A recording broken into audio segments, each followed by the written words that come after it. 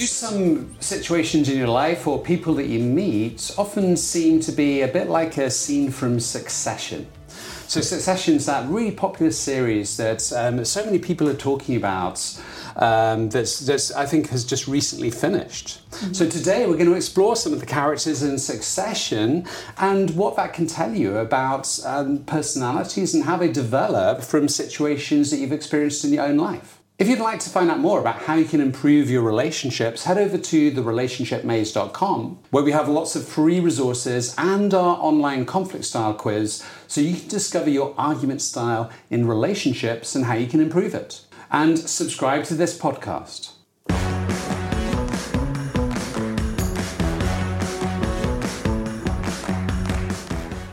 Welcome to today's podcast. And I don't know if you've ever watched the show Succession, but Succession is a really gripping, compelling show that's just recently finished, I think. Mm-hmm. Yeah, I mean, we are totally hooked on Succession at the moment. We just watched the first two series. We haven't seen the whole thing yet, so no spoilers, please.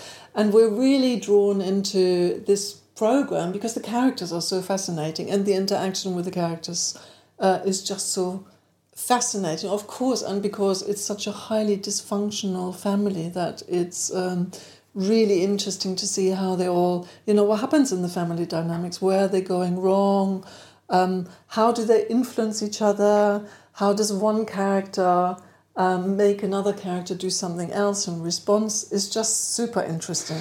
Yeah, and I don't know about anyone else that watched it, but when we watched the first episode, we didn't watch much more. I think we might have watched the first couple, but it took a while to get into because we just thought we don't like any of his characters. Yeah. And also, it was all about the sort of business world that just didn't really, the topic didn't seem engaging, but as you learn more about the characters, it becomes really compelling. And I think this is one of the things we talked about in another podcast is the shadow.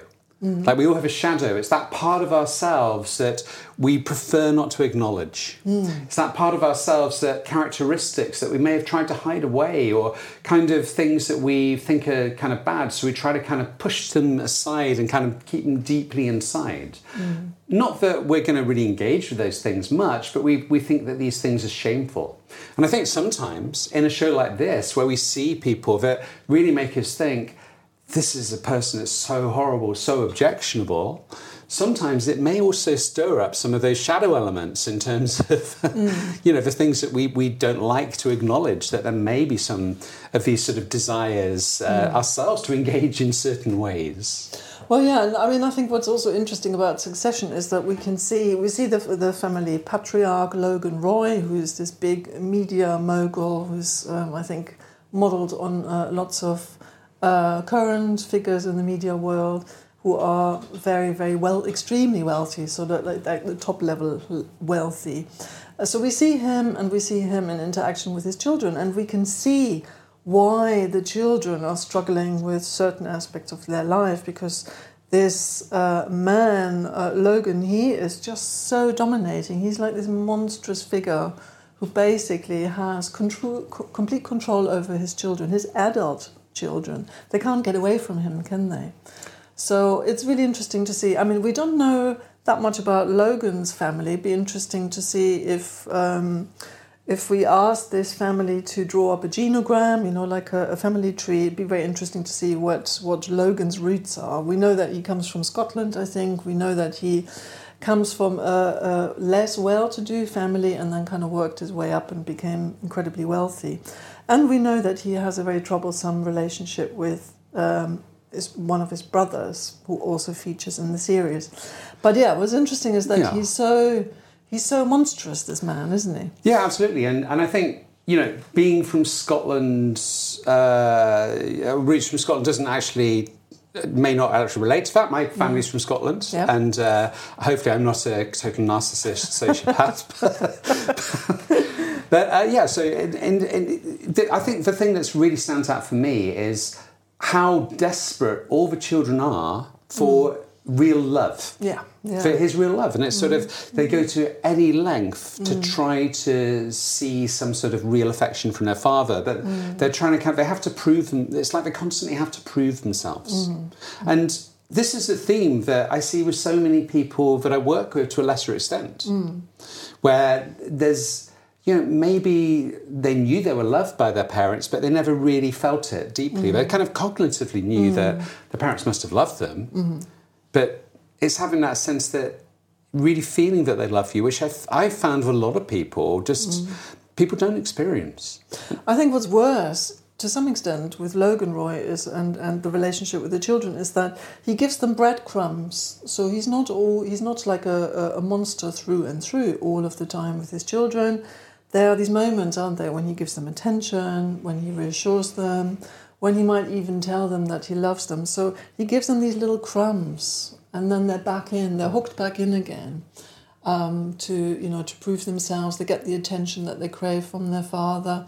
They also, of course, have their underlying other motivations as well, because it's all about power and, who will have more power in this relationship, in the family dynamics. But there is, as you rightly say, there's this theme running through it about love. So he breadcrumbs his children, doesn't he? At times he feeds them a little bit, and then he destroys them again in the next moment. It's so devastating. It's really quite devastating to watch at times, isn't it? Yeah, I mean, to me, I think this, I don't know what you think, but to me this is a sign of a real narcissist and really narcissistic behaviour where you can give this illusion of love, illusion of compliments, you kind of feed these kind of hooks in, but ultimately you're destroying the other person. It's all about you. It's all about Logan Roy. It's all about him having that acknowledgement, and he doesn't care if he destroys his family. I mean, he's happy for his children to go to prison,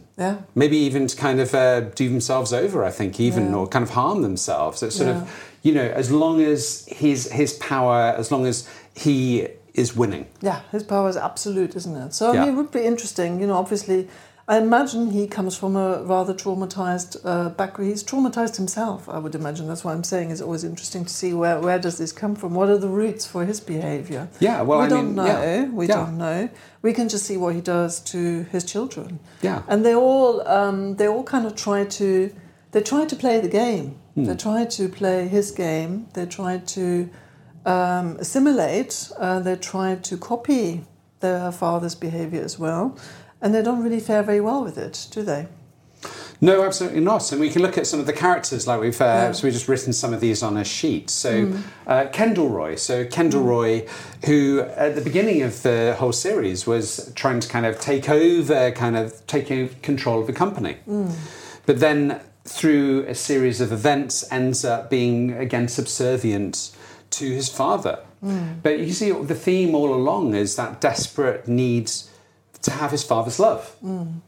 Yeah, he's the eldest, of course, so there's also this, he's not the eldest, there are 3 siblings with one mother, and then there's the oldest brother half-brother who comes from a different relationship. So he's the oldest of the 3 main characters, the 3 main siblings, Kendall, Shiv and Roman. And he was sort of set up to be the successor. That's the title of the show. So, like, who's gonna take over the company after Logan's death? He's got addiction problems because he's so troubled. So his coping strategy for this difficult relationship, he's so desperate to get approval from his father. He never really quite gets it. So his coping strategy then is addiction. He drinks. He takes drugs, so he spirals down into this kind of self-harm behaviour once in a while when he can't cope. Yeah, and we've talked about this in other episodes of the podcast as well. This sort of addiction is often what we call when we do emotional avoidance. So we're trying to avoid those difficult emotions we don't want to face. So drugs are a common way of doing that. So it gives you that way of not having to face those difficult feelings, those difficult emotions. And this is something that we see. It is frequently, I think, is more commonplace than you think in some financial establishments. Although, I don't want to generalise, but this is something I think can be used in these, as a real way of avoiding difficult emotions, avoiding, those deeper things. I mean.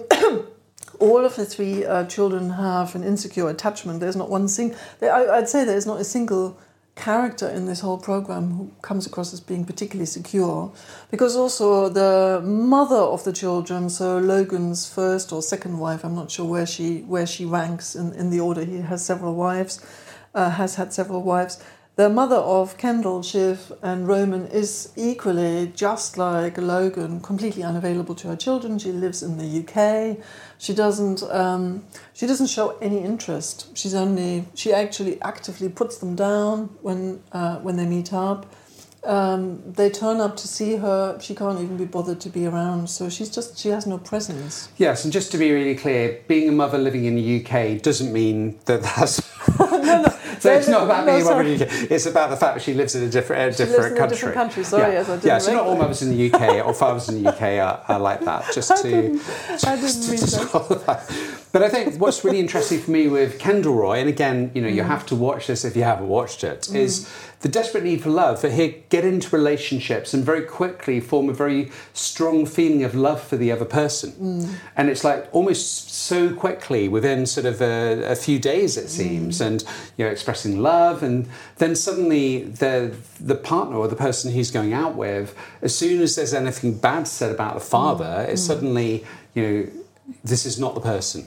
He needs to idealise. Kendall always needs to idealise everyone, basically. He idealises his father, he idealises the women who he comes across, but nobody ever kind of quite meets his needs, his ideals. So in terms of attachment styles, is that really sort of ambivalent? Yeah, I think they all are. I think I would say arguably all of them are probably ambivalently attached, insecurely attached. Oh, I think Roman fearful. Maybe is more avoidance. Because certainly from what we haven't seen the whole thing, but certainly he will, we never see him really get into a proper relationship. And that's interesting as well, that with the relationships he's in, he never sleeps with the person he's with. He has, he can't have a sexual encounter with the partners he finds, which is also fascinating. But he gets sexually stimulated by either being kind of criticised or kind of verbally abused by an older woman, or even that sort of fantasy of the older woman, which seems to be, again, it's that sort of sense. Freud would of course talk about the Oedipus complex.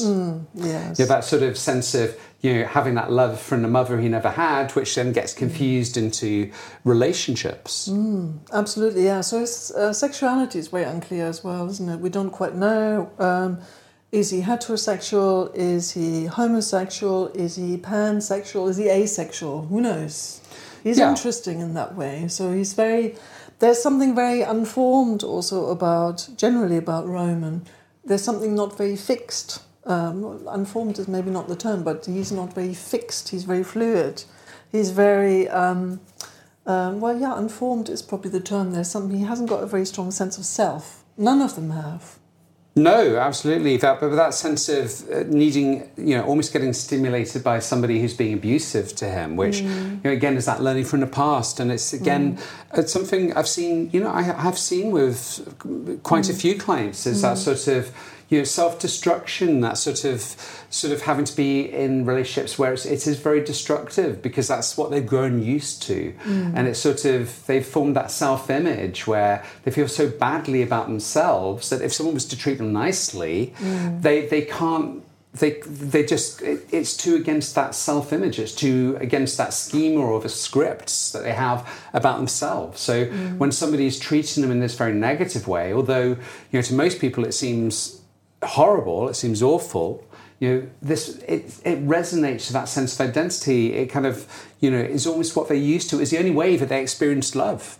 Some people grow up where they never have a positive experience of love, and if they're never shown love, even somebody being unpleasant to them, a mother or father being unpleasant, at least they're getting attention rather than being ignored. And we see this as a pattern in some sort of childhood experiences. And as bizarre as it seems, some people would seem to get more sense of rather having that negative influence rather than just being ignored. Well, having attention. Yeah, so he gives that sort of attention. Yeah, because the worst thing is neglect. Yeah, the worst thing is neglect in terms of development. So, but when you get that negative attention, it becomes part of that schema. It becomes part of that script. It's like that's who you are. So we keep getting into those relationships to re-experience that. Yeah, because the theme of neglect runs through, of course, through the whole program. And I'm thinking particularly with Roman, he's the youngest of the siblings. He doesn't get attention from, he gets occasional attention from his father, as I've said earlier on. He gets no attention from his mother, who's over in the UK.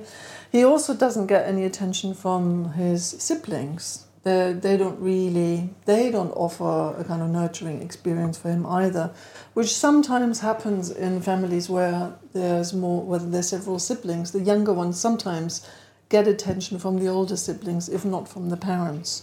So he doesn't get it from anyone. He's quite lost. Yeah, he's very lost. But I mean, as the show moves through, as it moves on, I feel you get more of a sense of there does become more connection between the siblings. I mean, there is this almost, to me, I don't know how you experience it, but there is almost a sense of some sort of love between the siblings. Right, yeah, it's an interesting one. So that's what I see, is that there is this interaction where there are moments where you think, actually, this, however dysfunctional it is, there's this sense that they kind of care about each other.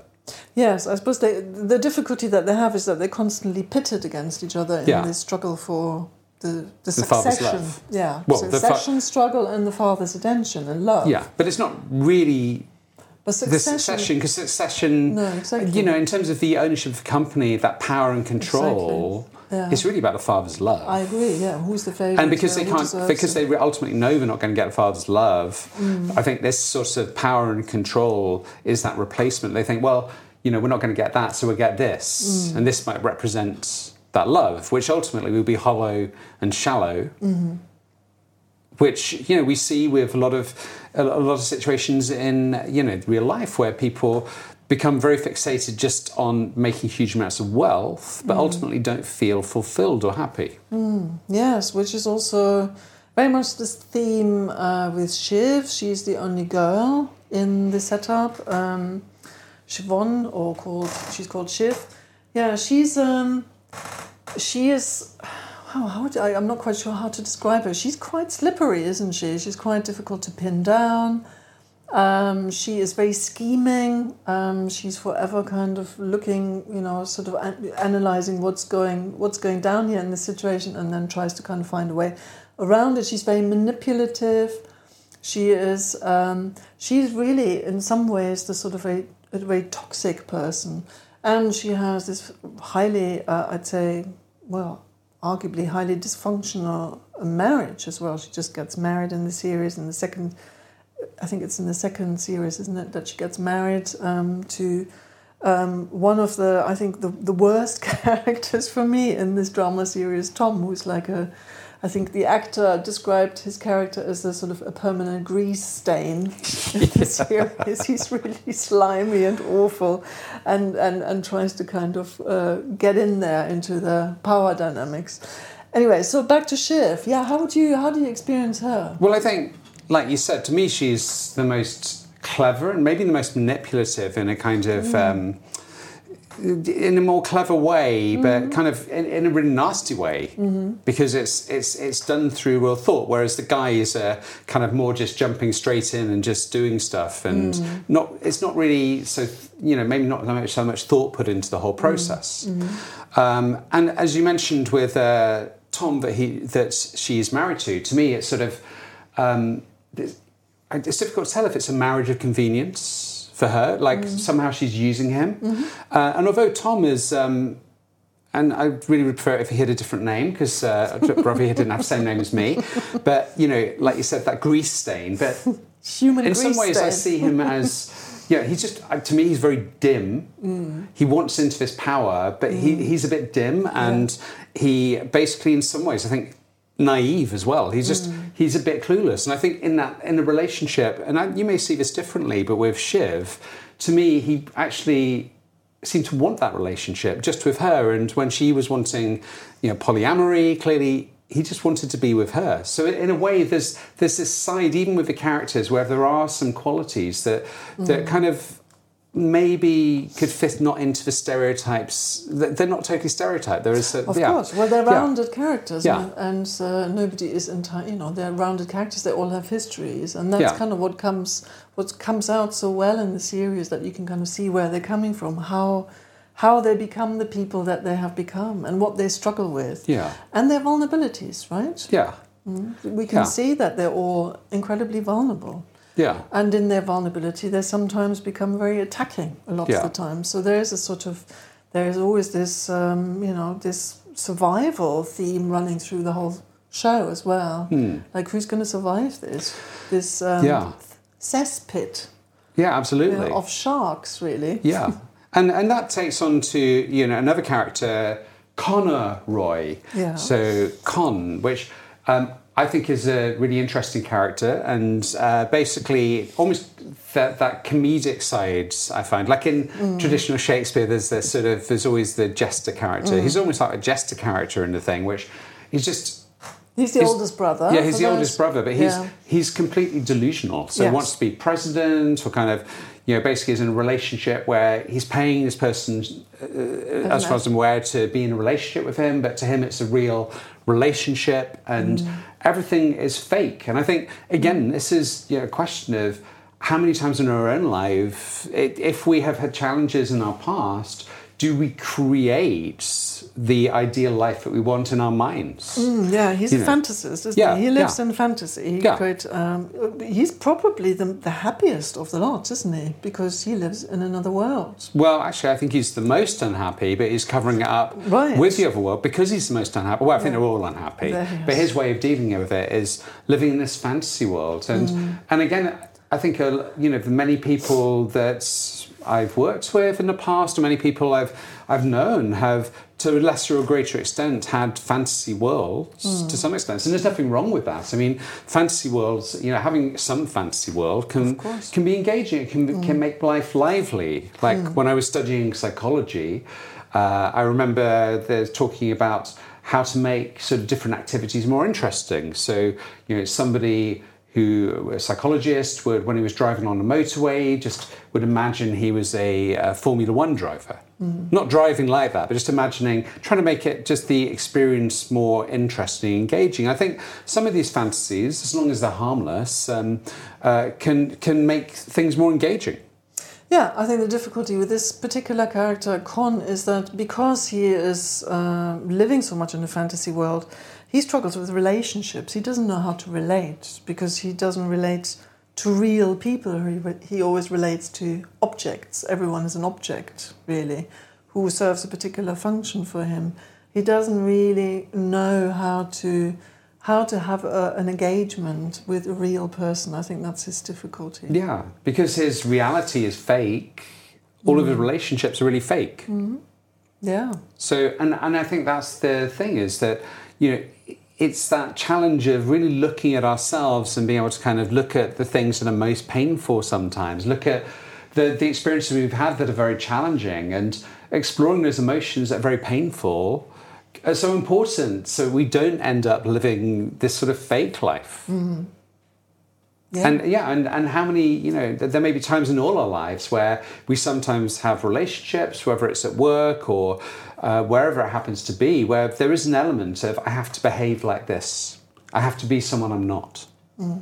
But I think the question is, how much do we do that in our lives? And learning from these extreme examples and all these different styles, I think, can give us some learnings in terms of our own experience and how we behave. And we may think, well, I'm nothing like them, but there may be elements of some of these characters that we can see in ourselves, and kind of think, well, what is it about my attachment? What are the experiences I had when I was younger? Am I, desperately wanting to find love but don't feel I'm lovable? Am I creating sort of, do I have to put on a persona everywhere because I don't feel comfortable with who I am? So I think there's some interesting lessons we can learn from Succession. Absolutely, and I think the other thing that is really interesting about the program is to look at the constellations, the family constellations, and who occupies which position in the family and how that constantly shifts. So one of the things sometimes that we do in therapy is that we ask a client to shift some objects around. So, for example, I have some pebbles in my consulting room, and I might ask a client to allocate a particular member of the family to each pebble, and then I ask them to put them down on the floor and sort of arrange them in the constellation that they experience their family as. So, you know, 2 of the pebbles might be a bit closer, 1 of the pebbles that might be a sibling might be a bit further outside of the circle, and so on and so forth. So what's interesting here is how they shift around in this interesting constellation all of the time, and how these alliances come together. Sometimes, you know, sometimes they have a common enemy. Sometimes each of them is the other's enemy. Sometimes they're allies again. So how they kind of get constellated in connection in relationship to their father, who is, you know, this bright star at the sky always. So that's really quite fascinating for me. Yeah, absolutely. Watch. Yeah, yeah, absolutely. So if you haven't watched Succession, go and watch it because it's a wonderful show. Yeah, there's lots to learn. Yeah, and if you want to find out how you can improve your relationship or gain more insight into yourself, we have our course, The Relationship Maze, where you explore yourself and you explore how you relate to others, and if you're in a relationship, how you relate to your partner. You can take our free argument style quiz on our website too. So head over there now and have a look at therelationshipmaze.com, and we look forward to speaking with you next time. Take good care until then. Bye.